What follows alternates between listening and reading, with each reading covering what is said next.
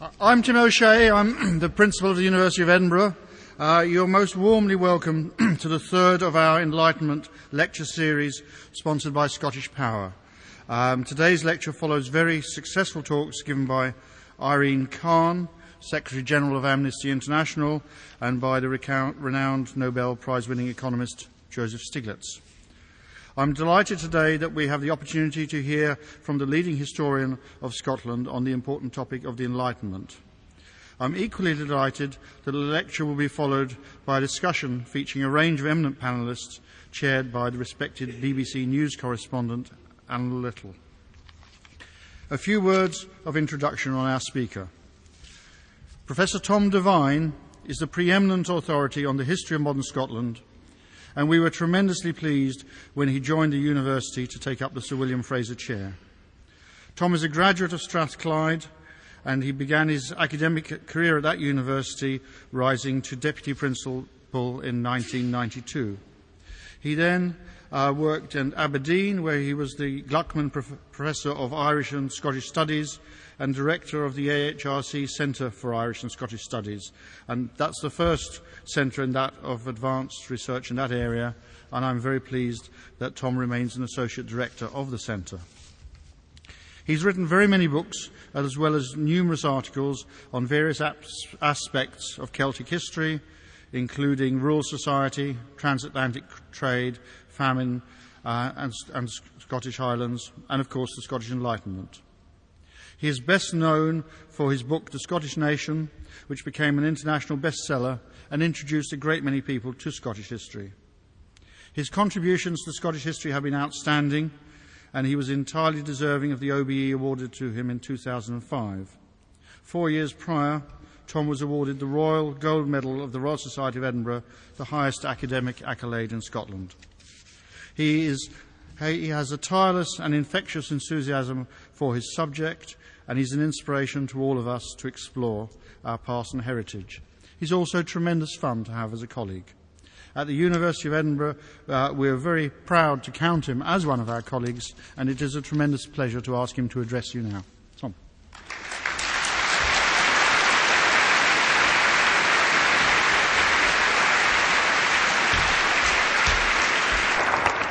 Well, thank you very much, Principal, for those extraordinarily generous introductory remarks, and good afternoon, everyone. I've got about half an hour to tell you or to resolve something called a puzzle from the past, and it's actually focused on what Tim said, the Scottish Enlightenment. The actual term Scottish Enlightenment is actually of relatively recent vintage. It was only as late as 1900, just over a century ago, that the term was coined by William Robert Scott. And it's really only in the last 2 or 3 decades that historians and others, not simply in this country, but abroad and especially in North America, have become intrigued by this. The subject, in a sense, remained nascent and latent and almost undisturbed until the interest of recent times. I would now say that the Scottish Enlightenment has got the same kind of resonance in the lexicon of our culture as things like the clearances, devolution, Jacobitism, the Wars of Independence. It's become known as one of those intrinsically important aspects of the Scottish past that every Scot needs to know about, not least because of the influence that time between about the 1720s and the 1780s has had on the moulding of the Scottish present, and indeed, as has recently been argued, the moulding of the modern world. The period of the mid-18th century is then a period of great cultural flowering. And it's important, I think, to begin, before I attempt to give my answer to the puzzle, the paradox, the problem, to define what the Scottish Enlightenment was. The first thing to note is it was part of a general European movement in terms of the liberalisation of ideas.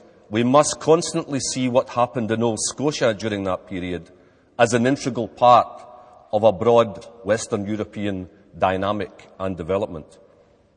And the two essences of Enlightenment, whether in England, in Italy, in the German states, or in France, the two essences were, first, a refusal to accept inherited tradition and unwarranted authority. Instead, the men, and indeed the women of the Enlightenment, regarded reality, whether past or present, as needing to be tested against the criteria of reason, of critical evaluation.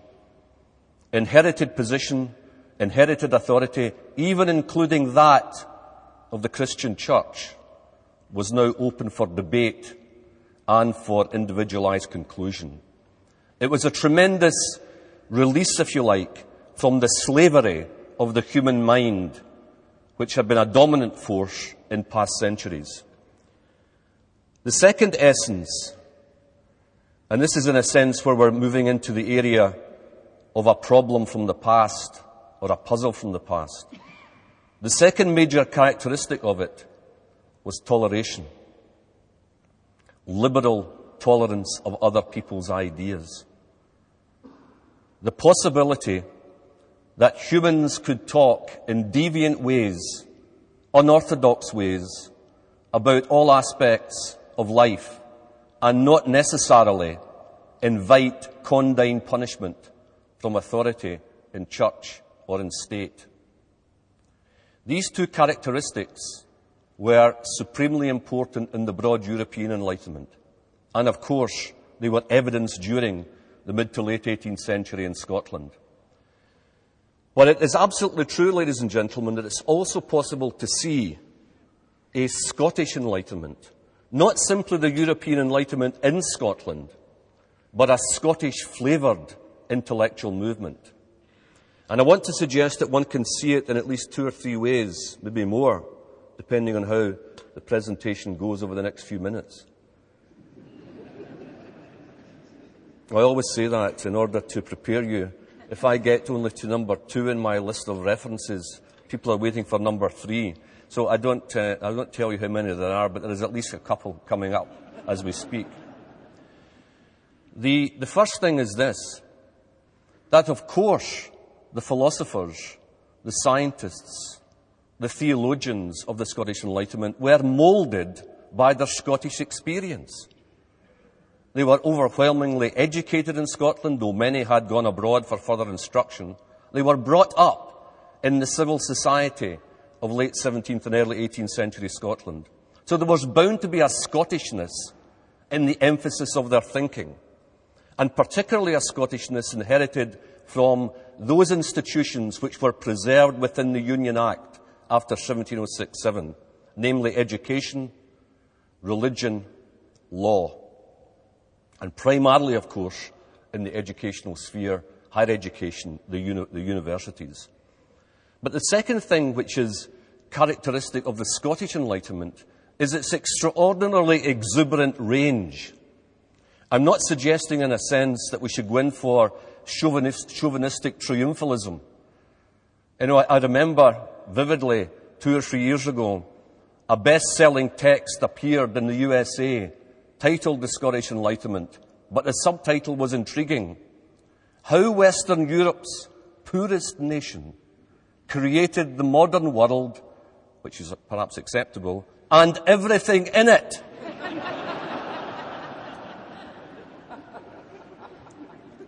Even in terms of Scottish braggadocio, that is something. But it did come from the pen of an American, not from the pen of a scholar from Scotland. But it is true. It's ranging from geology to poetry, from architecture to painting, from philosophy to, if you like, the new social sciences which were systematized in Scotland in that period. So it's a galaxy, first of all, of talent, a so-called hotbed of genius, as it was termed in the late 18th century. But it's also, and equally importantly, an issue of range. It's not something related solely to trying to understand man with a capital M on earth and the dynamics of human society.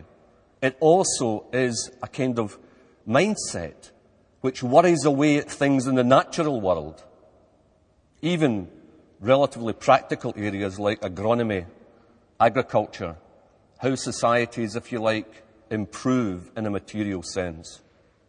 So that's characteristic. But I think the final one that I want to address before going into the issue of paradox or puzzle is the fact that there is a specific Scottish feature which I think does identify the Enlightenment in this land from England and from some of the European states. And it's what David Hume himself called the science of man. The focus on the environmental, moral, material influences on humankind. And it's that particular philosophical emphasis which has helped to mould what we now call modernity, the impact of the Scottish Enlightenment in the 19th century and later, of course, in the formation of modern thinking. That's not to say that science in Scotland or medicine in Scotland was irrelevant, because there also was world-edge work being done. But it's my thesis that the human sciences bear the remarkable and redoubtable stamp of Scottishness. And I hope the reasons for that will come through in the rest of my presentation. So what's the puzzle? The puzzle is big enough to challenge any of the country's growing army of historical scholars. It is this. Literally 2 to 3 decades before the Golden Age, Scotland seemed gripped in conformity, in orthodoxy, and indeed intolerance. A student of this great university, Tom Aikenhead, was executed for blasphemy, found guilty in 1696, executed in early 1697, because he declared that the Old Testament was Ezra's fables and the New Testament was the history of the impostor Christ. Despite an act of contrition, a public act pleading for mercy, he paid the final penalty. A year later, 6 women in Paisley were charged with the crime of witchcraft. 5 were later executed by the intolerable methodology of hanging and then burning. 1 committed suicide. And this is, as I say, probably when some of the men we're talking about were either being born or were in early teenage years. The almost fanatical desire for orthodoxy is also shown by the fact that after the so-called Glorious Revolution of 1688-9, the victorious Presbyterians determined to purge the land, not of Catholics, of which there were few, but to purge the land of Episcopalian ministers. Between 1690 and 1727, no less than 3/4 of all parishes in Scotland, which is slightly over 900, lost their minister because of the outing process. So tolerance, if you like, there was not. The other fascinating aspect of it is this. Arthur Herman is right. It was one of the world's, or certainly of Europe's, poorest nations. Because the 1690s, as many of you will know, the decade immediately preceding the Union, was a period of stark crisis and indeed almost an unrelenting series of disasters in the economic sphere. The great famines, of which we know there were at least 4 years of famine, of subsistence crisis, later to become known as the 7 ill years, but basically really only about 4 to 4.5 of them. 15 to 20% of Scotland's population died during that period of hunger or famine-related disease. You had the great failure at Darien, the overambitious attempt to create a Scottish colony in the Isthmus of Panama, and the squeezing effect of European mercantilism and also, of course, war on Scottish overseas trade. The problem was, ladies and gentlemen, this relatively small nation of 1 million odd people, with a very limited navy, with a very limited and minuscule armed force, was at the mercy of the greater powers. And the imperial wars of the late 17th and early 18th century were bound to marginalise Scotland. So there was absolutely no indication at all in the later 17th century that 2 to 3 decades later we would see this vibrant flowering, not simply of one area of the output of the mind, but a whole variety of different areas. In fact, as late as 1729, the Professor of Divinity at Glasgow University, John Simpson, was suspended from his academic duties because he was thought to be preaching heterodox thinking. This is really within a generation of David Hume becoming acknowledged, if not an atheist, an agnostic, but not paying any penalty other than the very grave penalty of never getting a chair in this wonderful institution. Scottish universities have a track record in this. James Clerk Maxwell, a century and a half later, did not even get tenure at the University of Aberdeen. Einstein said James Clerk Maxwell was the most profound influence on his thinking, but he wasn't given a confirmed post in Aberdeen University. So we do have a track record in this. That is a footnote, ladies and gentlemen. It's nothing directly to do with this presentation. So this is the puzzle. This is the puzzle from the past. And it's my discipline's, I think, great strength to try and worry away at why things happen when you don't expect them to happen, about conundrums, about paradoxes. But it's also, I think, the strength of the discipline to constantly ask that question, why? Even if, of course, and hopefully, there's never any complete consensus. Because if there is ever any complete consensus, not only is it impossible for historians to behave like that, but also it would mean the death of the discipline. So what you're going to get for the next quarter of an hour in the last 15 minutes of my presentation is one person's, one scholar's view of the resolution of this puzzle. And to do it, I think it's a good way forward, a suitable way forward in terms of the coherence of the argument, to look before 1700, indeed even over the long-term panorama of Scottish history, going right back perhaps even to the Renaissance, as a kind of overview. And of course it must be a crude overview given the length of time being considered. But then I think that's not sufficient. It's not intellectually satisfying, because what we need then to do is to look at the core period of the early to mid-18th century, because that's where the catalytic forces gather and combine.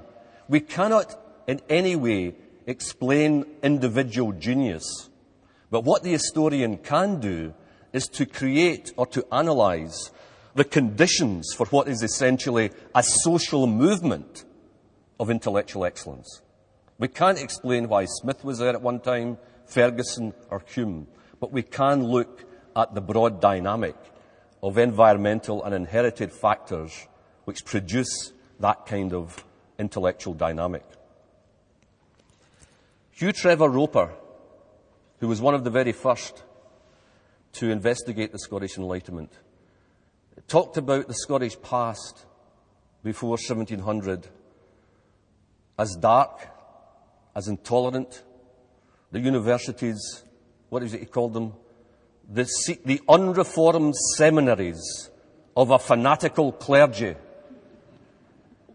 And of course, that explains why, until very recent times, one catalytic factor in the Scottish Enlightenment was said to be the new relationship with England after 1707, as if the civilizing forces emanating from the south would fructify the stony intellectual earth of old Scotia.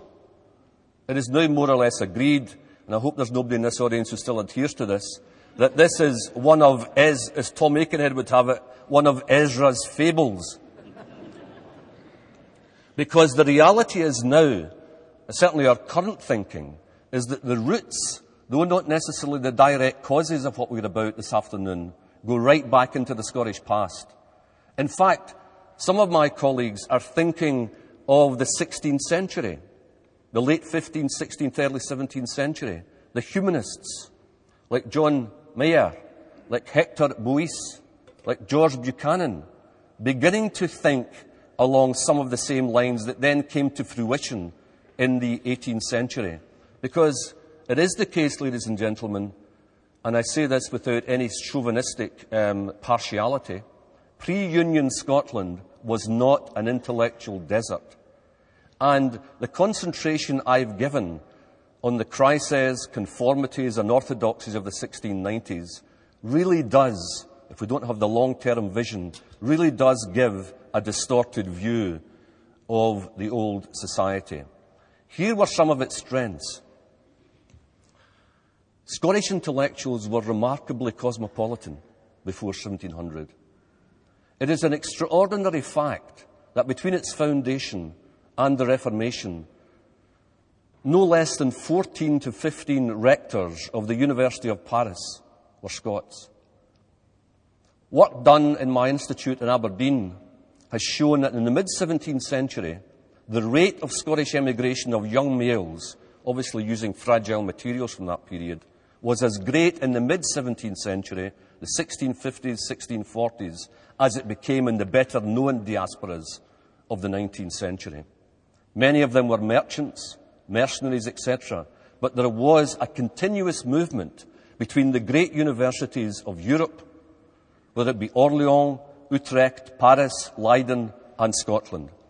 Scottish intellectuals, long before the Enlightenment, were, and indeed for centuries, had tapped in to the general pool of European ideas. And not simply European ideas, but also the growing dynamic in England.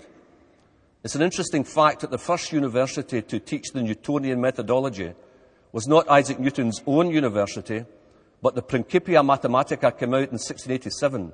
By the late 1690s, it was being taught in this place here, and then eventually in two of the other ancient Scottish universities.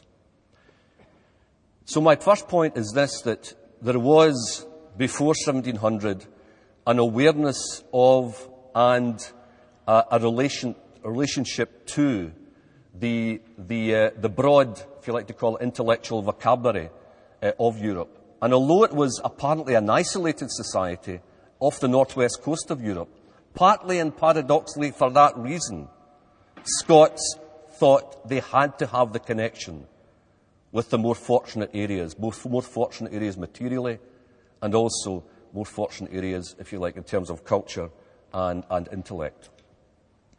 The other thing about pre-1700 is the often criticised Calvinism of Scotland, which of course was arguably the root, or one of the roots, of the repressive orthodoxy of the late 17th century. But we're now thinking in terms of Calvinism of, if you like, a latent Enlightenment, because Calvinist thinkers of the late 16th and 17th centuries were obsessed about man's relationship to God, and vice versa. Obsessed in terms of their writings. One can therefore speculate that in a more secular age, as the 18th century did steadily become, that obsession of God and man could easily become a fixation on what makes people tick, on, if you like, the focus, the concentration on humanity, which is one of the clear and unambiguous features, as I said at the very beginning of the presentation, of the Enlightenment in Scotland. And then there's the whole educational tradition. One of my great predecessors in this Fraser Chair of Scottish History and Palaeography, Professor Gordon Donaldson, a brilliant one-liner in one of his books. About 1660, it was the normal thing for a lowland parish to have its school. A nice phrase. He's not saying everyone had, every parish had, the normal thing for a lowland parish to have its school. That was the parish school. But there was also adventures or private schools, and in the boroughs, of course, there were the so-called grammar schools. 5 universities, as you know, 2 of them in Aberdeen. Extraordinary that the borough of Aberdeen had just as many universities as England in the 17th century.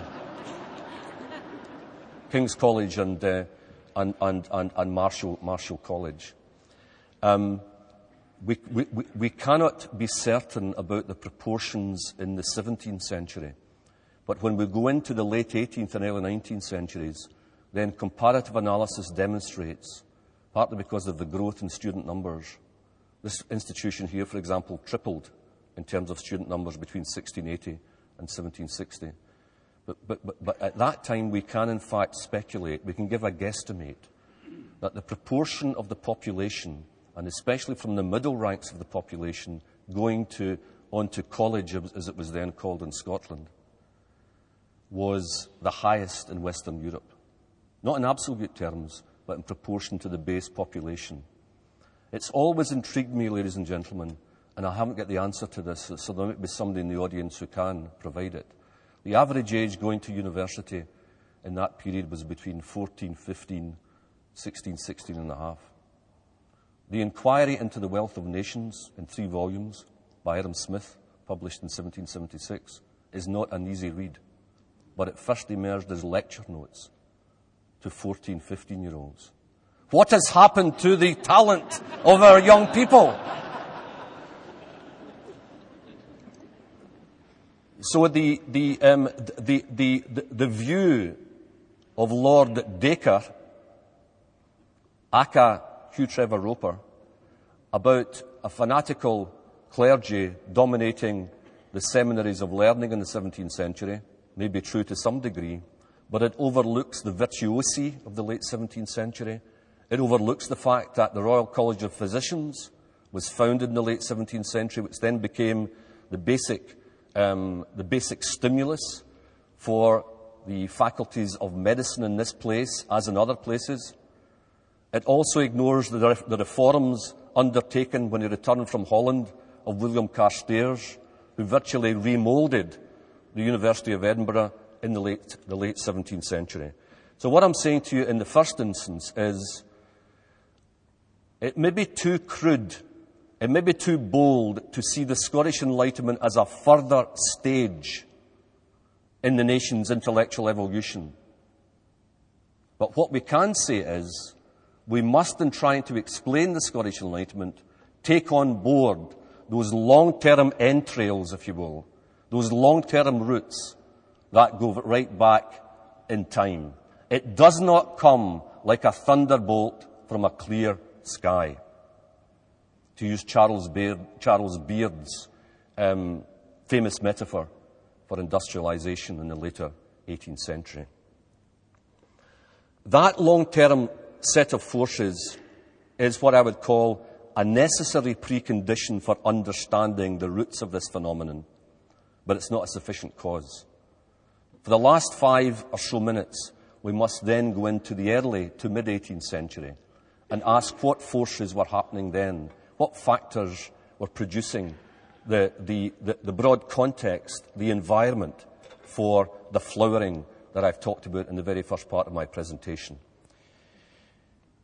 Here, because it must almost be in terms of headings given the limited time available to me, here is my conspectus on those things that were coming together to provide catalytic dynamic.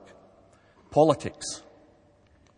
Scottish politics were rumbustious in 1706-7 because, by and large, there was overt hostility outside the Parliament to the Union.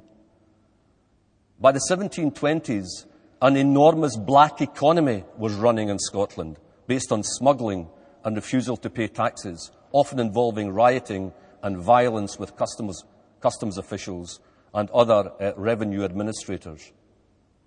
We have, of course, the running sword of Jacobitism, not finally quelled until 1746 April at Culloden and its aftermath. But by the 1750s, this nation, in which only 0.2% of the population had a vote, had become virtually apolitical. I think that is relevant to this story, because what it meant, ladies and gentlemen, was the intellectuals of that day did not have to take sides. The debate could go on with a degree of tolerance, because the big political issues of the time, if not settled completely, had been at least settled for a period. And then, of course, when we get the French Revolution, there's a further upsurge in the questioning of the status quo. And the men of the Enlightenment added to this stability, because to a man, and virtually all of them were men, to a man they favoured the existing social hierarchy. They believed that property should be the basis of governance, and so they posed no threat whatsoever to the governing elites of Scotland, and therefore there was no constraint on their conversationes. Politics is important, therefore. So also are the universities. They all reform except one. Daniel Defoe in 1708, talking of St Andrews, and I quote, "It is looking into its grave." Dr. Johnson, visiting it in 1772, "almost alive." Now, I mean, there may be some in this audience who greet these statements with a degree of schadenfreude, but I think we can all congratulate St Andrews in recovering from this expectation of mortality. That was nothing to do with the inadequacy of St Andrews. It was to do with the fact that the other major institutions were all in vibrant and developing urban centres, because the relationship between the Enlightenment and the changing society in Scotland was profound. But there's so many innovations. The teaching in English, the movement towards a specialised professoriate, the creation of new chairs, not one chair in divinity or theology. By the late 18th century, in this university here, there were more chairs in medicine than in divinity or theology. And partly because the tradition, which I think we should bring back into this institution and others, of professors being paid a modest stipend, but final remuneration depends on the numbers who attend the lecture, right? Final remuneration depends on a per capita or a capitation tax. There had to be some brilliantly gifted teachers in the institution. My favourite is Dougal Stewart, a bit later in time. As one of his students recalled, there was eloquence in his very spitting.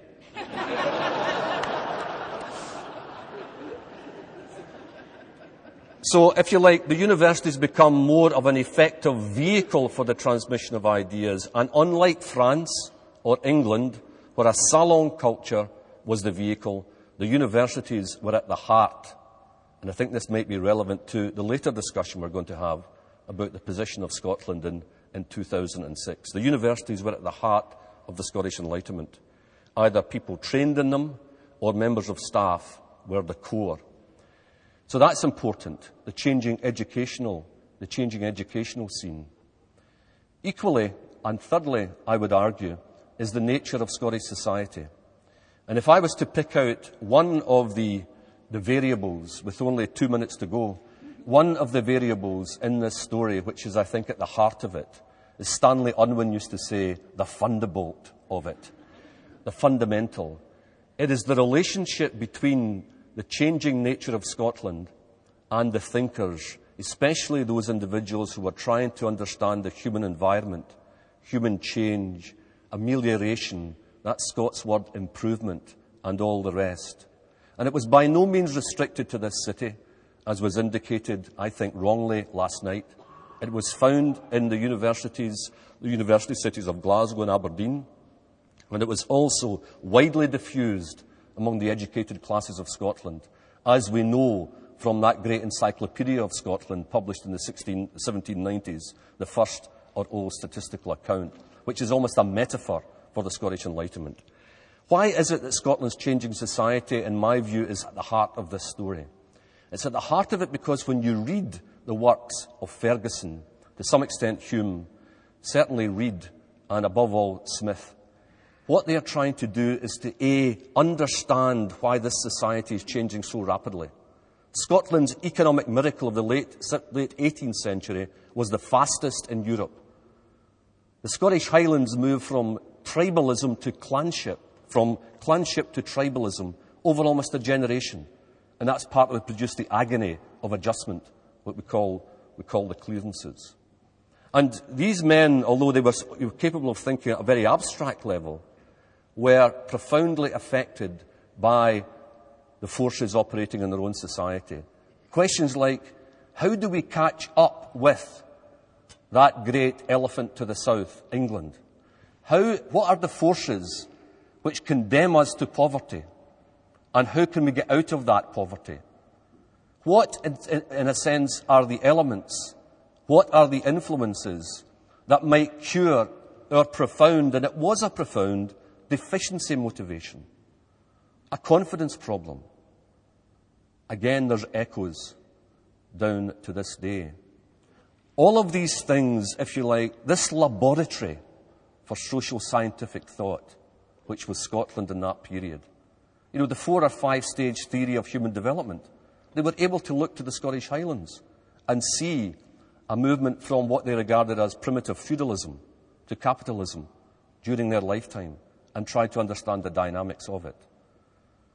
So, in a sense, in conclusion, my attempt to resolve the conundrum, and there'll be further and many further attempts by scholars over future generations, is that we must consider the cultural, intellectual inheritance of Scotland pre-1700 and not write that period off as the darkness before the light, because there is an umbilical cord of relationship. But secondly, that there are factors and new factors operating in the early to mid-18th century, which, if you want to see it in simple terms, as I often tend to do, provide the essential catalyst for this creative explosion. Thank you.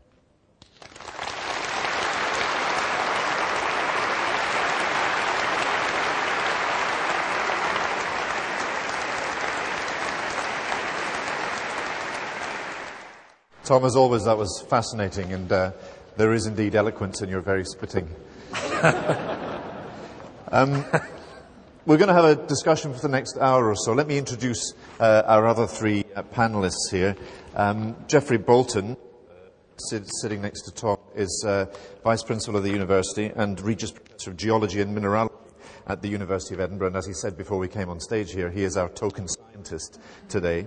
He's been a member of the Council of the Natural Environment Research Council and of the Royal Commission on Environmental Pollution. And a couple of years ago, he was appointed to the Prime Minister's Council for Science and Technology. Joyce McMillan's outstanding journalist and arts critics, and one of the wisest of our columnists. She's been involved in the Scottish and European campaign on democracy and human rights, and has recently played a leading role in establishing the National Theatre of Scotland. James Boyle, many of you will know already, of course, formerly one of my bosses at the BBC as controller of Radio 4, before that controller of BBC Radio Scotland, and more recently chairman of the Scottish Arts Council and chair of the, appointed by the Scottish Executive to chair the Cultural Commission. Let me start off by asking one question, and then we've got some questions also from the floor. The Enlightenment was about establishing the supremacy of the autonomous mind, and all of you are indeed autonomous minds. Is the legacy of that period secure, or does it need to be continually renewed and reinforced and indeed reinvented? Is the autonomous mind in today's world secure? Is there potential today for a new Enlightenment, or are we simply enjoying the benefits of, as heirs of the period that Tom was talking about? Let me start with Geoffrey Boulton. Is this clear, by the way? Can everyone hear? Thanks. I speak as a scientist, and I think arguably we are the most unreconstructed heirs of the Enlightenment. And if one asks the question, as Alan has, are we in the midst of another Enlightenment, or is one imminent? I think I'd hark back to a phrase that Tom used, and that was that one of the great concerns of the scholars of the Enlightenment was with practical improvement. And I would say that if one looks at the objectives of the natural sciences that developed during the Enlightenment in Europe, in which the Scottish contribution was particularly and empirically based practicality. The broad view was that the Enlightenment was, or the role of science was to create an exact picture of reality, to discover truth. And I think that one of the things that one of the greatest discoveries of science is that in fact that's impossible.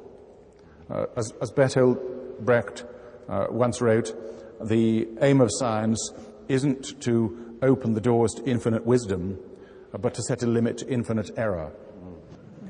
Brilliant. And it's the skepticism from which that arises which is crucial. I would say that if one looks at the advances in scientific understanding that are the legacy of this fact-based enlightenment, they have resulted in today's world being, in a borrowed phrase, the best of times, the worst of times. So we live in the best of times. We are healthier, we are better fed. We have a global life expectancy which over the last 50 years has risen from approximately 46 years to 64 years. And gladly, the discrepancy between life expectancy in the developed world compared with that of the developing world has shifted from a difference of 24 years to a still disgraceful 12, but nonetheless an improvement. And over the last 35 years, we've doubled the global agricultural production and use only 10% more land. But I think we also live in or are on the brink of the worst of times. We consume about half of the world's terrestrial organic productivity. We could not feed today's population with yesterday's agriculture, and it's extremely unlikely we'll be able to feed tomorrow's population with today's agriculture. Last year, more than half the atoms of nitrogen and phosphorus that went into the growth of green plants on Earth came from organic fertilizers, and only half came from the natural cycles of the Earth. Today, the Earth has about 6.5 billion people. We expect within the next 50 years that number to grow to about 9 billion. And in addition, as hopefully most of you will know and be concerned about, the Earth's atmosphere has been changing dramatically as a consequence of our activities.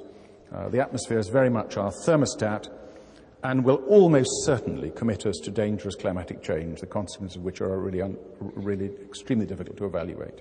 And there are many other things. Now, in my view, these problems are bigger problems, greater problems that the human species has ever collectively faced if they are realized.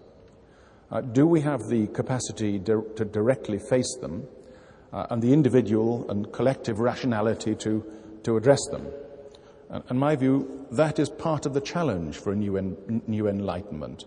It's the large practical issues of the day which ought to be the drivers of our concern and our response. But unfortunately, many people and many institutions find the questioning and uncertainties of rational inquiry to be much less comfortable than the certainty of fundamentalist dogma and revelation, many of which claim to have a special route to certainty that is not based on observation or experiment. And I believe that when people believe that, they open the door to tragedy. So across cultures and countries, West and East, many are scandalized by pluralism and toleration of other beliefs.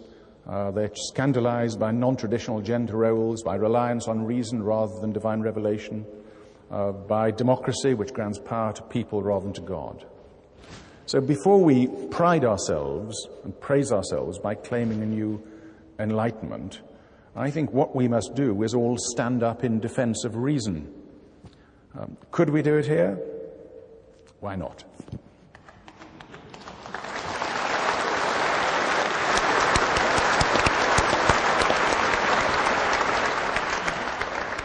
Joyce. I think the autonomous mind is something that's always under threat. I mean, as we've just heard in Professor Devine's brilliant lecture, in the late 17th century in Scotland, the autonomous mind was still under very severe threat, certainly in some instances, from an authoritarian and hierarchical religious system which displayed very high levels of intolerance and insistence on orthodoxy, and actually displayed great fear in the face of any threats to that orthodoxy, and that's something with which I think all of us are still familiar, both in our day-to-day lives and in our global politics. Today, I think the autonomous mind faces different threats. When the Enlightenment happened in Scotland in the 18th century, what you saw were a lot of minds exploding into a kind of creative autonomy, but remaining very, very engaged with the social and economic and scientific and academic systems of their time. Now we're allowed a great deal of autonomy so far as our minds are concerned, but there are tremendous economic and social forces which make it difficult for us to engage with the collective lives of our society. We feel as if the levers are not there, the meaning is often absent, and the effective autonomous mind is probably almost as difficult to achieve as it was in the early 18th century, but for very, very different reasons. So I think the autonomy of the mind is something that always has to be fought for and struggled for. There are always forces which conspire against it. And I think particularly in our time, what we need to do is to become adept at spotting a kind of false autonomy, which says, well, you can think what you like, but you can't do anything about it. You can't engage with your society using your mind to actually begin to devise ways in which your society can change and, yes, let's say improve, because, you know, it's a tremendous 18th century Scottish word. And I think the day the human race gives up believing in improvement is the day that it really is all over. So, no, I don't think the autonomous mind is secure. I think we always have to fight for it. And can we fight for it here? Why not? Yes, I think we can.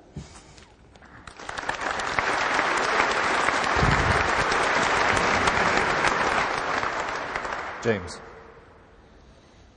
Well, I'd like to use an Enlightenment method to answer this. I'd like to look dispassionately and with a critical eye at where we are now. What does the place look like? Well, we could be at home watching racing on Channel 4, couldn't we? But in fact, this university is doing exactly what Tom described as one of the key dynamics of change in the 18th century. We've got a continuum, and if I may say so, that could have been emphasised more, a continuum between the university and the community that I don't remember in the period of my life. And it's not just Edinburgh, but Aberdeen and St Andrews. We've got an extraordinary flourishing in Scottish universities at the moment. And that flourishing, to come to another one of your words, Tom, is about a cosmopolitan view. It's drawn by principals who are acting not as super dominees, but as visionaries. Where are we going and how do we engage with the rest of the world? Now, I think if you can come upon a situation like this, the continuum between the university and the community, and we can gather people into a hall like this, then we're showing good stewardship, and I use that word advisedly, of the Enlightenment. I think I did not expect to see what's happened in the last 10 years since devolution.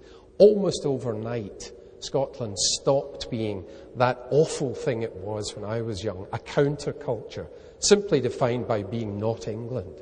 And we suddenly moved to a position where we're slightly embarrassed, but crabbing into a position of having aspirations for our business and our education that are cosmopolitan, that are worthwhile, that are realisable, and are within our own hands. Let me tell you three things that I think we do exceptionally well at the moment while we're talking about enlightenment and what's good in our country. I think in Scotland, university education is as good as it's ever been, and this new stance of the universities is particularly encouraging. But so too is early education. We're amongst the best in Europe at both provision and quality of early education.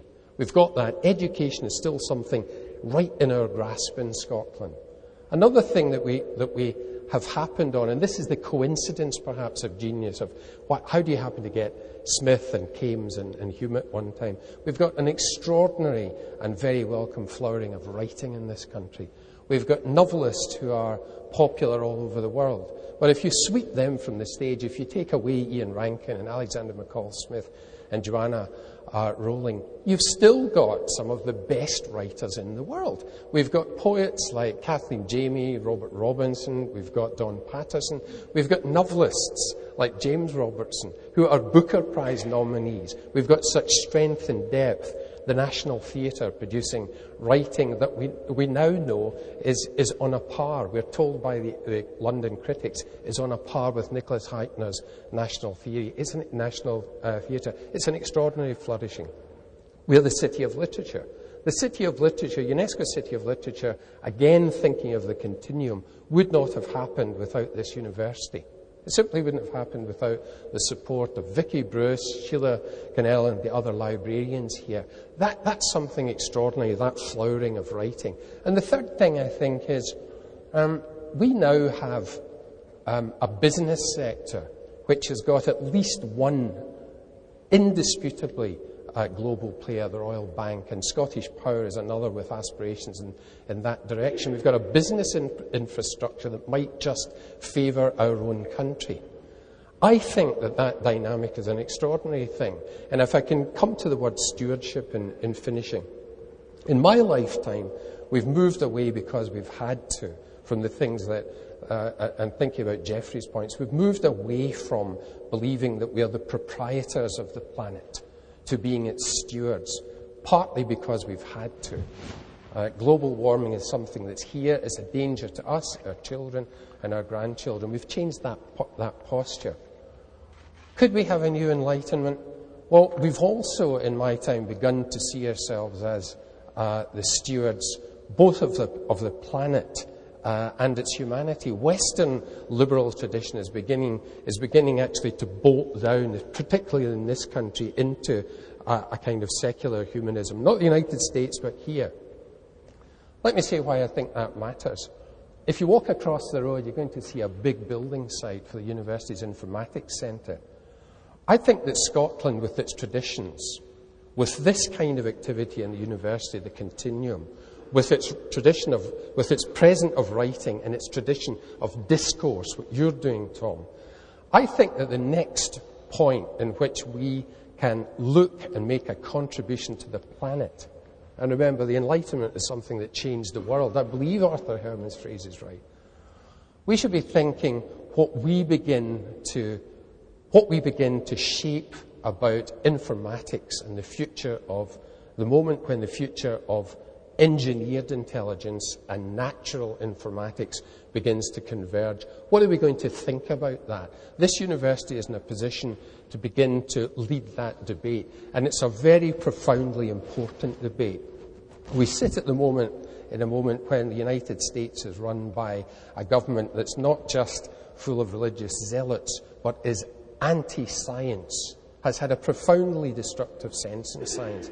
Here in Scotland, we have some leading thinking on informatics. We have the infrastructure. We have the business to be able to do something about it when we have to earn money from it. And I'm pretty convinced that we are about to come to a phase where not only will we be studying, researching and pulling in knowledge in informatics, but we'll be discussing it in a lively way and in a popular way and beginning to let the rest of the world see where our next stewardship goes. And that stewardship, and please don't think I'm crazy for saying this, but that stewardship is not just about stewardship of the planet and partnering the planet, but it's about the stewardship of technology.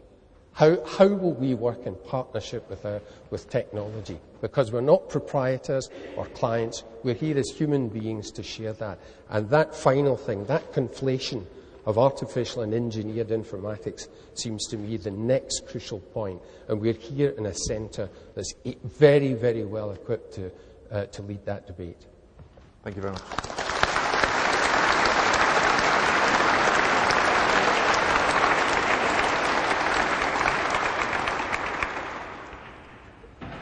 Thank you all. Obviously, I'll be brief because I've had half an hour and my colleagues have only had 2 or 3 minutes.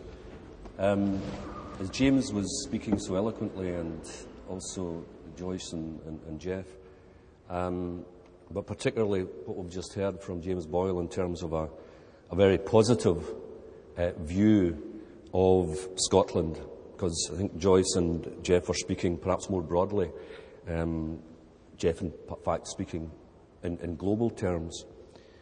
I was reminded of that famous, one might even say notorious intervention by a former pupil of Glasgow Academy on the 1st of January this year.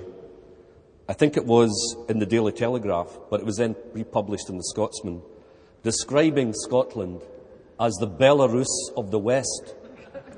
This, of course, was a distinguished member of staff at what is regarded, I think, in terms of these international league tables of universities, as the world's top university, namely Harvard.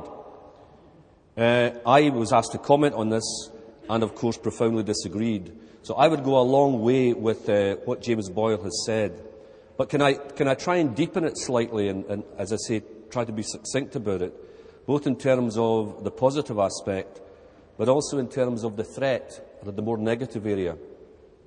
The best of times, the worst of times, as Professor Boulton has said, and particularly focusing on Scotland.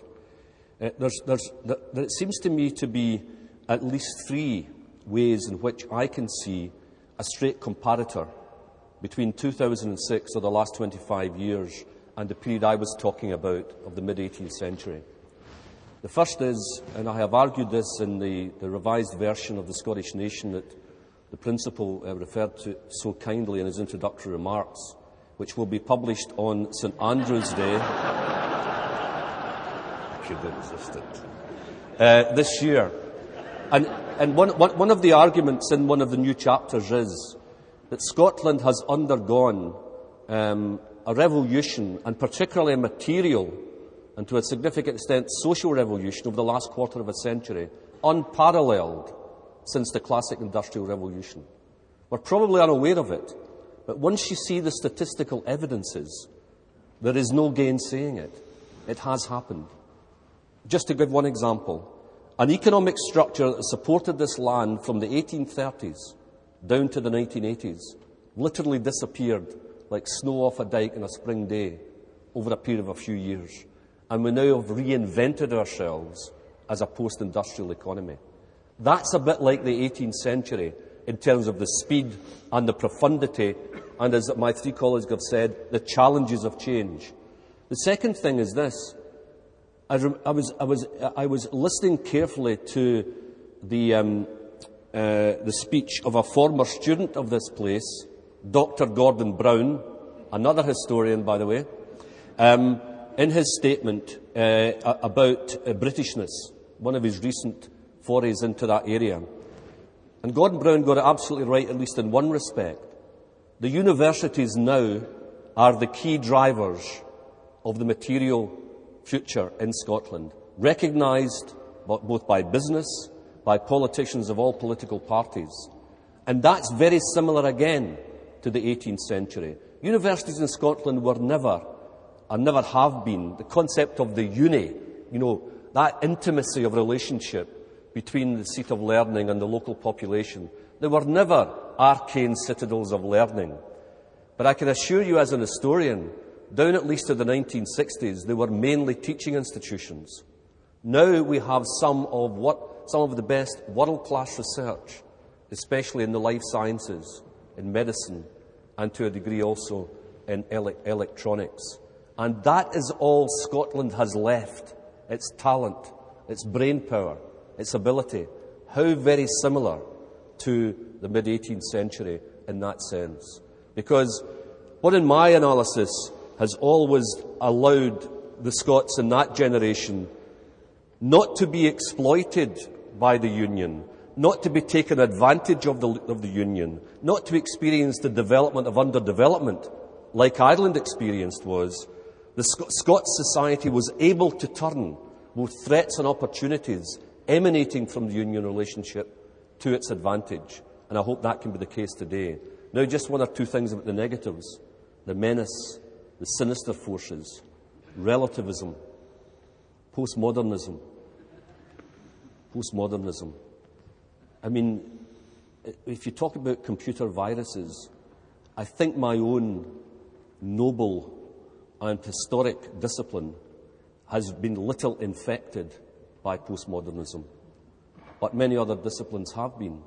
And essentially, for those who don't know what I'm talking about, in crude terms, that particular approach means, I think actually, it's an attack on reason, of the way that Geoffrey expounded it.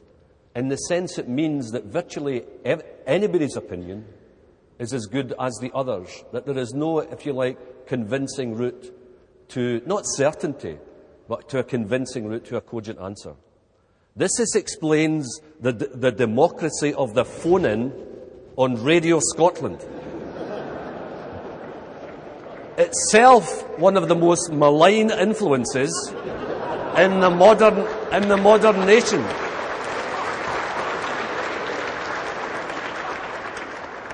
I was in discussion with the senior officers of the Saltire Society a few months ago, and one of the ideas I was trying to put forward was something like this: the Saltire Society organising major, maybe a couple of times a year, maybe even just once a year, a very high-profile debate on an issue of concern to the nation. And my suggestion for the first topic was Radio Scotland, a national humiliation. Discuss.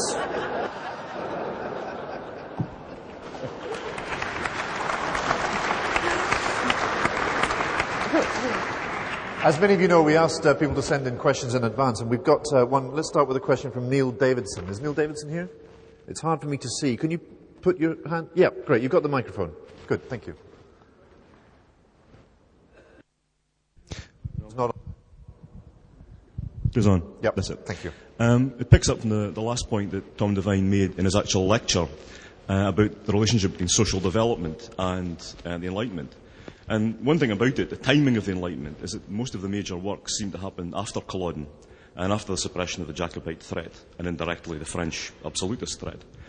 And it strikes me sometimes we take a very passive view of the Enlightenment, that it's a commentary or people thinking in universities and elsewhere about what's happening in the society. But is it maybe not better to see it actually in the way that Tom Devine mentioned, as a social movement, not just of 7 or 8 great men, but actually of a whole thing going all the way down to society, through the journals, the coffee houses, the agricultural societies, where ideas were discussed. And that maybe what was going on was actually more in the way of a social revolution, or a programme for changing the Scottish economy. When you think about Scottish agriculture, to which Tom Devine has devoted, I think, his best book, that was transformed in about 40 or 50 years at exactly the same time as the Enlightenment's happening. And I don't think it's an accident these things are happening concurrently. So perhaps the question really is, should we maybe think of the Enlightenment more, not just as an intellectual thing, but as an actual programme for transforming Scottish feudal agriculture and the economy more generally into the kind of dynamic capitalist economy that it became by about 1815, 1820? Yeah, well, I mean, very good question, and in a sense you've answered it yourself. But that won't stop me from giving a few further observations. But again, very, very quickly,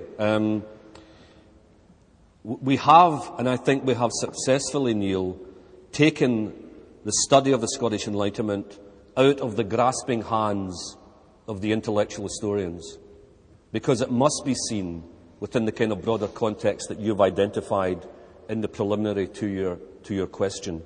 And I think there is now a recognition that it is not simply about a galaxy of geniuses, but it's about this kind of broad dynamic that you've identified, and I tried to identify in my lecture. And it is absolutely true, when you get down to those musty documents, some of them never opened for centuries, in Sheriff Court records, and the factorial accounts of the estate administrators who changed our society so profoundly. It never ceases to amaze me as I go around rural Scotland. Clearly there are signs of recent modernity in rural Scotland, but the structure we see, the physical structure of the land, the separate steadings, the roadway systems, the hedges, the dikes, all of that was built, fashioned, created between the 1760s and the early 19th century, and that inheritance is still there. And if you look at the way in which they went about creating what they thought was order out of natural chaos. One of the favourite sayings was, lands in a state of nature are unacceptable. It was almost like the ethic that founded the new town down there in Edinburgh, that there had to be a dynamic of rationalism. And this is one of the reasons why I think, and why I have some sympathy for the so-called clearing landowners in the Highlands and their fictorial agents. I honestly think there was an intellectual barrier between them and the people. Because, all right, many of them were in this for profit, of course. Many of them were in it for reasons of consumerism. But there was also this intellectual legitimization that the role of reason, when applied to agronomy, to apply to agricultural improvement, was a good thing morally. And they simply could not comprehend the reaction of the people, who they thought were both reactionary and also recalcitrant. Professor Boulton, let me connect that question with a point that you were raising. One of the great things that grew out of the Enlightenment thinking in the 18th century was the American Constitution and the system of government that they still practice. The impression that I got from what you said in your introductory remarks is that the world, that today we face challenges for which that way of governing is simply not adequate. I mean, does that mean we need some kind of new, we have to rethink that 18th century model? Well, I think we have to. I think that there's not a crisis of democracy, I think, but actually I think democratic forms do have some particular problems at the moment. And in a sense, they're almost exemplified in this room. I mean, if you think about the changes that have happened in the last 30, 40, 50 years in this country and beyond, one of the things that's happened is enormous extension of higher education, which, notwithstanding some of the siren voices that often criticize it, I regard as wholly and unadulteratingly good thing. What that has done, it's created a population of ordinary citizens like us who have as much who represent as much expertise and knowledge out with government than is contained within it. At the same time, we have lost the old habits of deference, and we're much less happy simply for a distant polity to make a decision on our behalf, which we're then expected to respond to. To some degree, it's the dynamic of devolution. The question then arises, well, how do modern societies make decisions? Arguably, it's very difficult for them, simply because within this room, I'm sure, about major issues, energy is a good one. Energy is the debate about energy at the moment in Scotland is a very polarised one, and I would guess there are probably a couple of dozen diametrically opposed positions in this room. The question then is, how does the Scottish Executive make a decision about that? How does the UK government make a decision about that? And I think there's a real problem. And above and beyond that, if you like, movement towards localism, there's also obviously a much greater need for internationalism, because some of these problems, and if we're talking about energy again, is quite a good one, because the pollution that we create affects people in China, and the pollution that they create affects us. And it's, I think, there are a whole series of issues that have exactly these two poles, the local pole and the global pole. And I think the question for us is a crucial one and an important one for Scotland, is how do we relate to those two? I think, I don't want to sound like the kind of pessimistic one, because I absolutely agree, particularly with many of the things that James said about the underlying strengths of Scotland's response to post-modernity, if you like. I think it's been creative. I think it's been more intelligently collective than the response in many places. And I think the role of education in particular in Scotland remains, as James said, particularly strong. But I think there are real threats to our capacity to emulate the achievement of the early 18th century. I already mentioned the threat which comes from having a kind of false autonomy, from being so kind of individualised and fragmented that, yes, you can think and say what you like, but nobody's listening, fundamentally. Nobody cares. There is no civic space into which to put that debate. So I think, number one, we have to think about reconstructing, maintaining, being attentive to the health of our civic space. The pressures on people's time to be citizens now are absolutely immense. I'm sure there are people sitting in this hall who have got partners or other people back home who are annoyed because you're not down at home base, or doing those things that people just have to do on a Saturday in order to sort of continue, keep the economic wheels of our consumer society churning. And the pressure on people's time in affluent Western societies is huge, and of course in other societies people face other pressures. So we have to be attentive to whether we have enough civic space.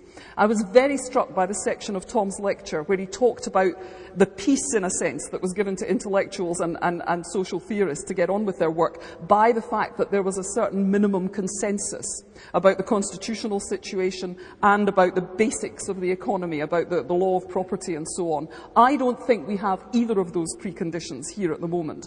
I think we're not in a resolved constitutional situation, nor are we likely to be any time in the next decade. And we're not, above all, and haven't been since the rise of Thatcherism in the beginning of the 1970s, in a situation where there's any real consensus about the proper role of the state, where its limits should be, and how it should act. And I think one of the roles that Scotland could actually play, because of our tremendous tradition in political theory and in kind of practical political thinking, if you like, is to try and move the whole of the sort of debate about politics on from this stalemate between those who want to roll back the state and those who still have time for kind of substantive state action in areas of society. I think we really need to develop a new consensus on that, to have a kind of Enlightenment atmosphere developing. And finally, I do think we face a whole series of new intellectual challenges to do with a loss of confidence in the sort of American constitutional model that we've talked about.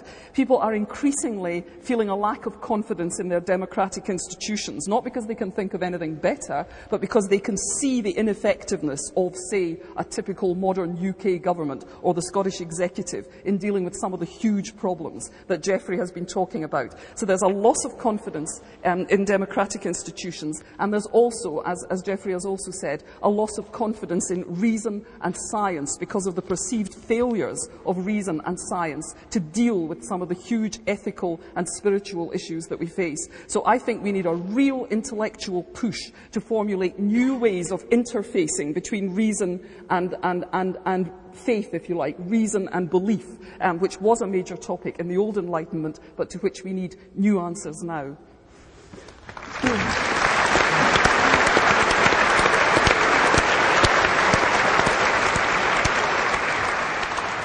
James. Well, I'm sorry to say that I think at the heart of politics today is a universal suspicion that politicians do not act with honesty or integrity. That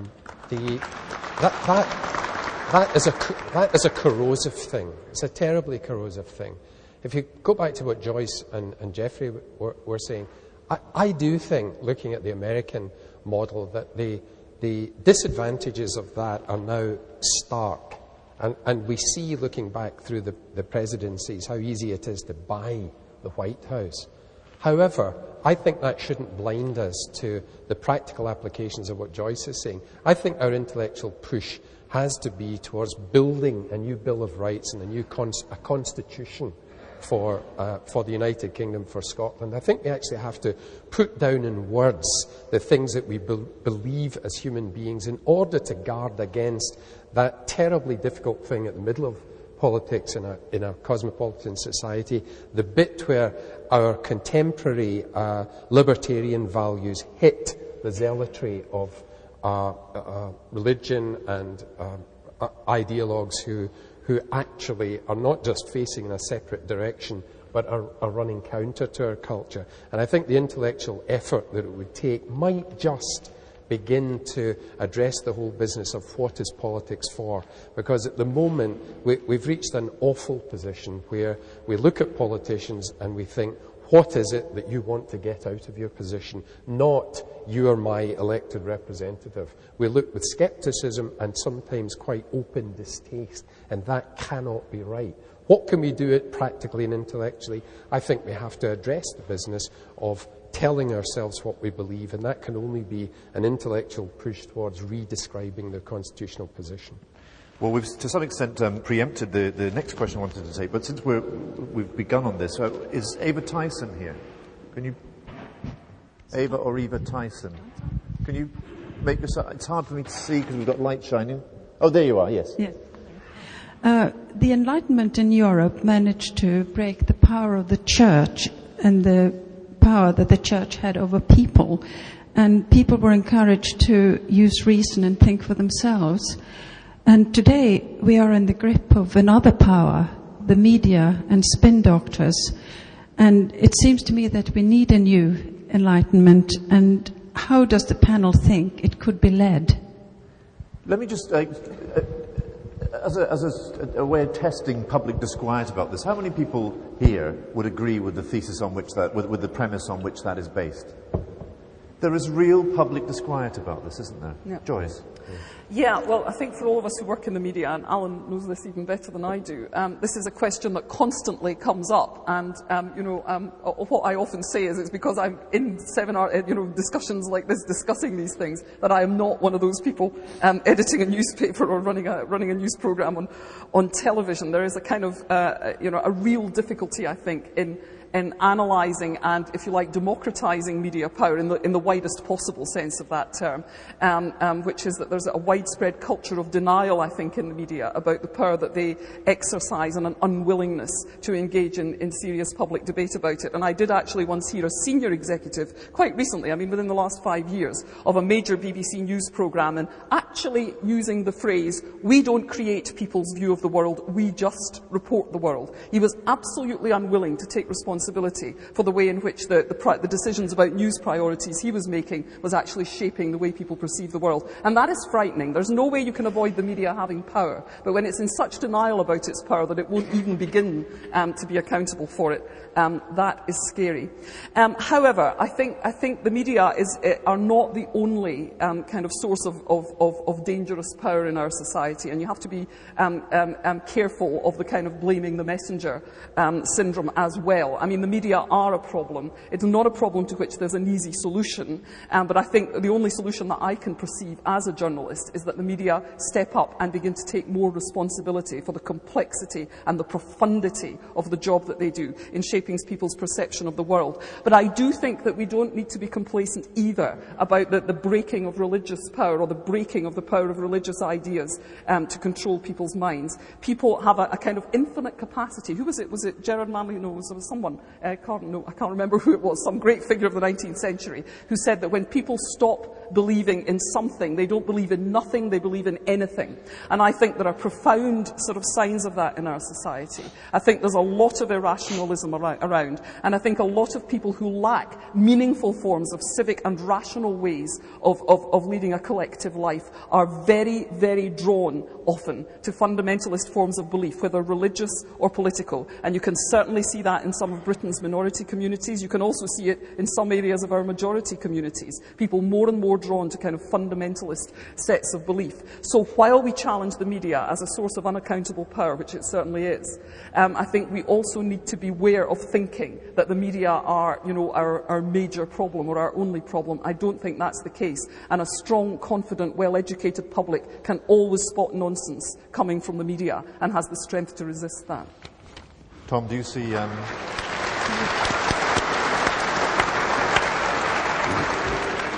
Do you see a parallel between the priesthood from which minds were liberated in the 18th century and Alistair Campbell and the armed legion of spin doctors? Yeah, I can see Alistair Campbell not as a Protestant or Presbyterian clergyman, but as a 16th century Jesuit. Yeah? The ends justify the means. Can I just say something briefly and then ask Joyce and perhaps James as well, because obviously they know the area much better than I do. But I mean, one of the extraordinary things about the historical dimension that I was talking about is men of that time and women of that time did not see any incompatibility between this liberation of the mind and the attempt to understand and reveal religion. In fact, the whole Scottish Enlightenment is coloured by religion. And several of them were either sons of the manse or even practising ministers themselves. And one of the dynamics which gave, if you like, an intellectual power to religiosity, and especially to the Christian religiosity, was some of these individuals were concerned to learn more about their environment, because by learning more about Earth, they would discover more about what they thought were the doings of the Creator. So I think what I'm really saying to you is that I don't think we should necessarily see religion with a capital R as dark and enlightenment with a capital E good. It's much more complex than that. But I do agree that, especially if you look at the last 2 centuries of European history, I don't think I've actually ever, since the Enlightenment, seen such a drive towards what our colleagues are calling fundamentalism. I mean, there was some of it, if you like, evangelicalism in the mid-19th century, but that was attenuated also by an attitude which was fundamentally based on the reasoned tradition of the Enlightenment. And I think there are elements both in the USA and, of course, in other parts of the world coming from quite different religious confraternities where you can see almost the danger for universal collision in the future. It's a new kind of tribalism in that sense. But the question I was going to ask, to bring it down to the more parochial area of both Joyce and James, going back to some of the things I've been writing over the last 6 months, a year or so, the blatant gap between the reporting in the Scottish press and the realities of modern Scottish history from about the 1980s, and especially since devolution. Now, I know that MSPs will always blame the media, but it seems to me, and I have actually used the word malign in one of the chapters, that there is something.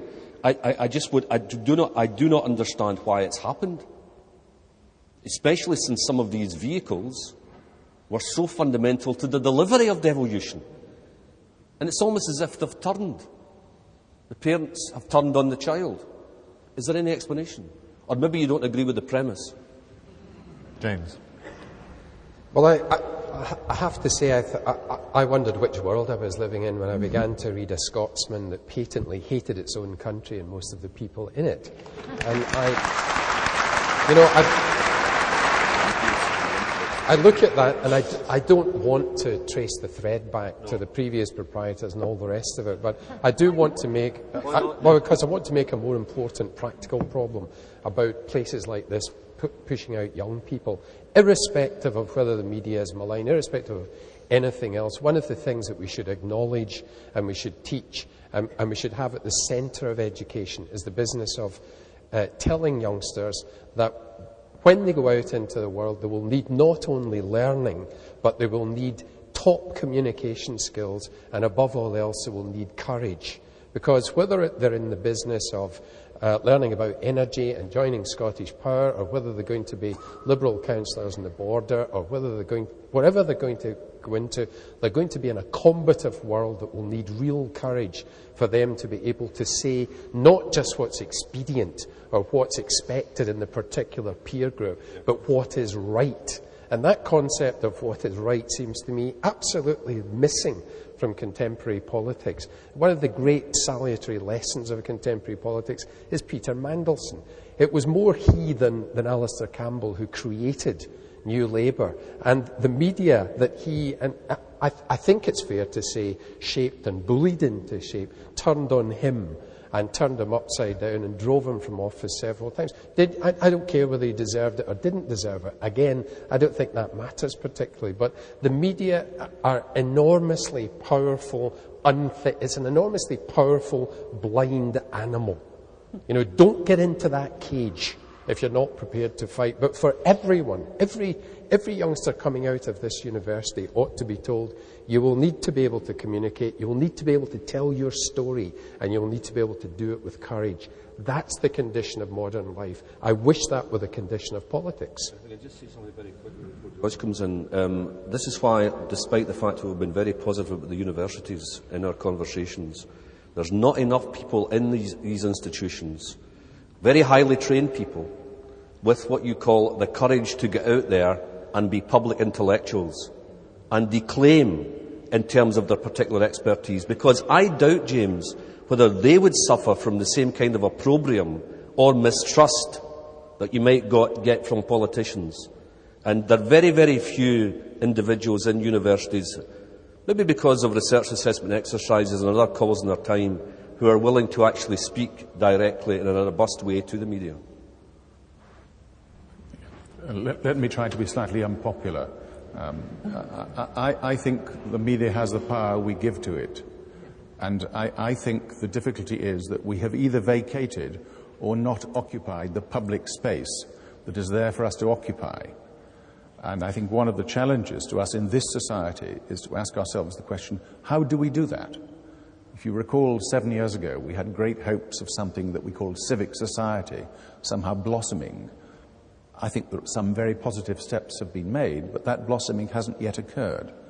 And I think we need somehow to find ways of occupying that space. I think we'll then probably get the media we deserve. Aren't we doing it today? Isn't this? I think this is part of it. And this seems to me, the fact that the Edinburgh International Book Festival sells more and more tickets every year, is that it's filling a space for which there is a public appetite. There's a huge hunger for it. There's a huge hunger for it, and that hunger is not being satisfied by the business that I work in somehow. There's a mismatch there. James? Yeah, but I think it's wrong-headed for us to, if I may say so, for us to think that we're ever going to reshape the media into a malign, into benevolent presence. The attendance here today has been, I think, run principally through the web. That a great number of you bought tickets because of the web, and it's in that area now. It's in the area of blogging and the use of the web for individual opinion, and I think the future is going to lie. Everyone is now fascinated with the fact that Farsi is, the 30th or 40th language in the world, but in fact it accounts for about 25% of all the world's online blogging. Why? Because Iran is principally a young person's country. And that is why it's important for us to say to young people, not just, here's your certificate for science or history, but have courage, communicate, and by the way, you're proprietor of the most important technology ever. It's called the English language. And online, you can use it to reach anyone. I think somewhere in that is the future. Now, we're supposed to be winding up about now, but this is so interesting. Tim, can I overrun for 10 minutes or so? Thank you. We've got there's a couple of questions I'd like to take together. Is Bill Munsey here? Yes. Have you got the microphone? Yeah. Afternoon, panel. I'd like to ask, will the way Scotland votes in May significantly influence the chances of a second Enlightenment? Next year, in May? In May next year. Okay. Professor Keith Bickerman. Can you... Yes. Yes. I think that many of the points I wanted to make have already been made by the panel speakers, but I'd like to introduce a new word, which is endarkenment.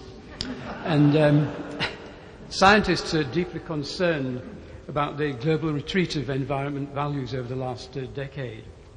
And as we've heard, this endarkenment, they can attribute to resurgent fundamentalist religion backed up by imposed political correctness and postmodern relativism, as was pointed out by Professor Devine.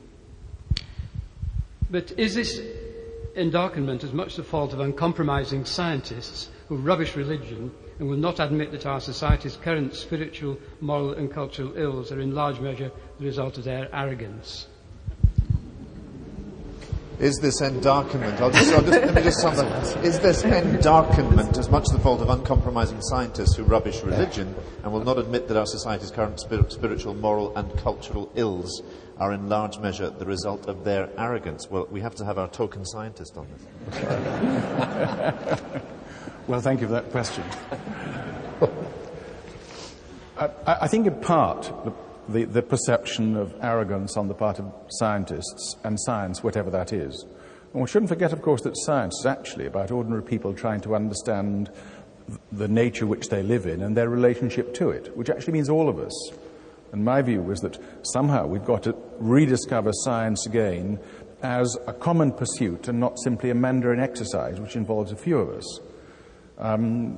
Those of us that are scientists believe that science is about uncertainty. The popular perception, I think, is that it's about certainty. It's a total mismatch between the two. Some of our less sophisticated members, no doubt, they too believe that it's about certainty. And one often sees that when one asks a question which contain an issue of values. My view is that if I speak about the way in which nature works, then if you were particularly kind, you might listen to me with some respect. But if I then move on to the question of how should I use that knowledge, that's no longer for me. I'm then just an ordinary citizen, as we all are.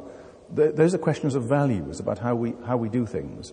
And I think it's the shading of that interface which has led to this perception of arrogance on the part of science.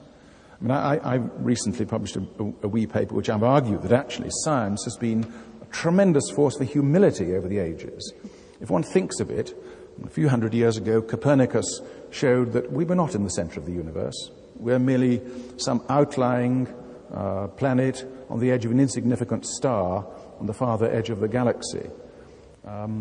Darwin showed that we were not the pinnacle of evolution, but simply the outcome of a series of random events. And our own James Hutton, who coined this lovely phrase of an Earth without vestige of a beginning, without prospect of an end, that we actually came rather late in the day. And Mark Twain, in a rather a lovely bit of put down, wrote that who could possibly doubt that the millimetre of paint on the top of the Eiffel Tower was what the Eiffel Tower was built for. Joyce. Well, I think it's undoubtedly true that in the way our culture works, science has attracted, or has tended to attract, a kind of a minority, probably, of scientists who are in science precisely because they think it is purely rational. And they'd rather not deal with all that other stuff, kind of faith and emotion and so on. I once heard a very senior scientist on Desert Island Discs of all radio programs in total denial that there could be any psychological element about the strand of depression that ran through his whole family. He wished to believe, and did believe, that this was entirely a chemical thing, and some doctor somewhere had told him it was entirely a chemical thing. And even Sue Lawley, who doesn't delve too deep usually, was audibly kind of irritated by his absolute refusal to consider the possible emotional dimensions of that. And I thought that was quite interesting because it plays up to a stereotype in our culture of what a scientist is like. And undoubtedly that stereotype will attract some people who have that emotional kind of formation. And so there can be a kind of element of emotional illiteracy, if you like, in the way the scientific community conducts itself. And you see people taking very entrenched positions and arguing them for reasons which are quite clearly to do with status and prestige as much as to do with the real arguments behind the thing. But you could say that of any academic specialism. What I've learned, certainly, in the kind of processes of civic debate that I've been involved in over the last 15 years, is that you cannot counter religious fundamentalism in its genuine endarkenment forms, intolerant, violent, misogynist, all the other characteristics that really profound religious fundamentalism tends to have. You cannot fight that with atheism. You can only fight it with more enlightened forms of spiritual life, because human beings do need a spiritual life, in my opinion. And I think that unless you have the kind of spiritual life that Tom's been talking about in some of the great thinkers of the Enlightenment, which can accommodate both an element of faith and wonder and unknowing, and an element of real rational rigour in investigating the world and trying to improve the world, then you cannot actually give a satisfactory answer to those who are attracted towards fundamentalism.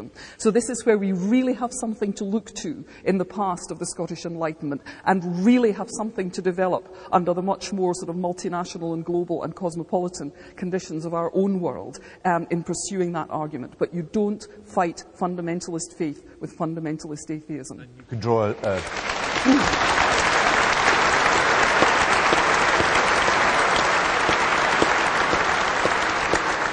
And you can draw a line from that position back to the Kirk ministers who were part of the Enlightenment movement in Tom's period. Joyce, before you finish, can I just ask you to address the other question, the elections next May as well? Oh my God. The election next May. I'm actually kind of almost reluctant to answer that question. I really don't know is the answer. What will be most conducive to a kind of new Enlightenment in Scotland is some sense that we have arrived at a resting place that most Scots can be happy with. In 1997 to 99, it looked as though, and perhaps for longer than that, it looked as though devolution might be that resting place. Now, because of the unpopularity of the UK government and the sense of breach of faith that James has talked about, it seems that we're moving again towards a time when independence might be a more live topic in Scottish politics. I honestly wish that we could reach some kind of resolution that perhaps 80-90% of the Scottish population would be happy with, because I think, in a sense, this debate is an exhausting one, and the kind of fundamentalist positions, if you like, that tend to exist on either side of it are not much use for encouraging a climate of enlightenment. So what I hope for is enlightened politicians in power at Holyrood who are interested in, yes, exactly, bitter laughter ensued, who are interested in pursuing this debate, and I can't honestly say that I see one party as being much better than the other in that respect. James, populations get the politicians they deserve, don't they? Either we're going to educate the politicians of the future right here, or we're not. If we're going to educate youngsters to be interested in the Commonwealth of Scotland and go to Holyrood and act with good faith and honour, then it will all start at preschool. It will start in the parents' knee, and it will end up here. Do I think it will make any difference next month? I persist in thinking that we've got a duty to vote. We should vote, and we should do it in good faith. But at the back of everything is this business of our separation of us and them. What we are expecting from politicians and what they think we expect is delivery. You know, we are here to vote, they are here to deliver. Let me tell you something. The reason that those of us who were behind UNESCO City of Literature were behind it was one sentence. We wanted to embarrass ourselves and you into taking better stewardship of Edinburgh's literary heritage. In politics, we've completely lost the notion of personal responsibility. We continually point and laugh. In part, I've been doing that. But unless we can bridge this and bring good faith back in and take more personal responsibility, then we're going to get this absolutely insane practice in politics of saying we will not only prescribe this policy, but we will deliver it. And this business of government becoming manager and us becoming the managed, which is absolutely crazy. I think if we're thinking about endarkenment, I just want to pick up Joyce's point about not fighting it with atheism. That's right, but I persist in saying again that respect for human life ought to be at the base of everything. And I think that instead of this ramshackle of laws that we've introduced to deal with terrorism, we should go back and think about a constitution and a Bill of Rights that will fit our contemporary society, and it ought to be based on human values.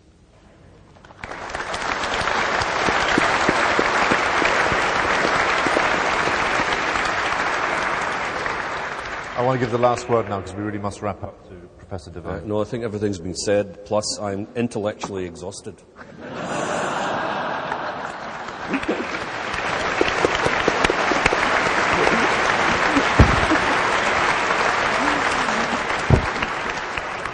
Let me ask Vice Principal Professor Vicky Bruce to conclude the event for us.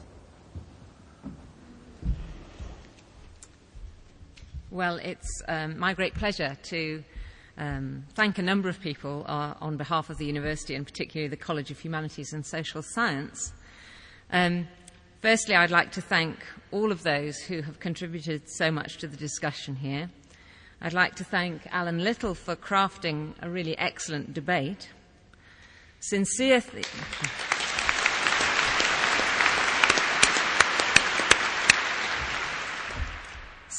thanks to our panellists, Geoffrey, Joyce and James. They've been stimulated by our lecture, but they've added to it with passion, intelligence and eloquence. Thank you all very much.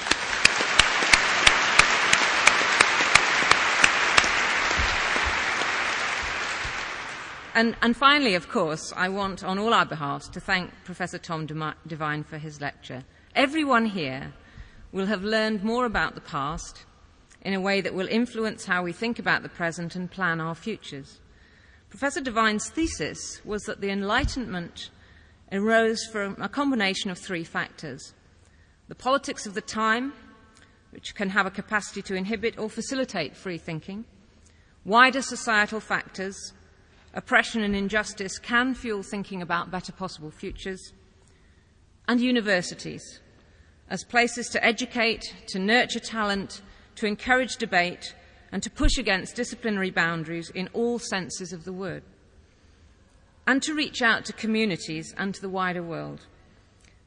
I want to thank Tom for his brilliant presentation as one of our topmost public intellectuals. Thank you very much.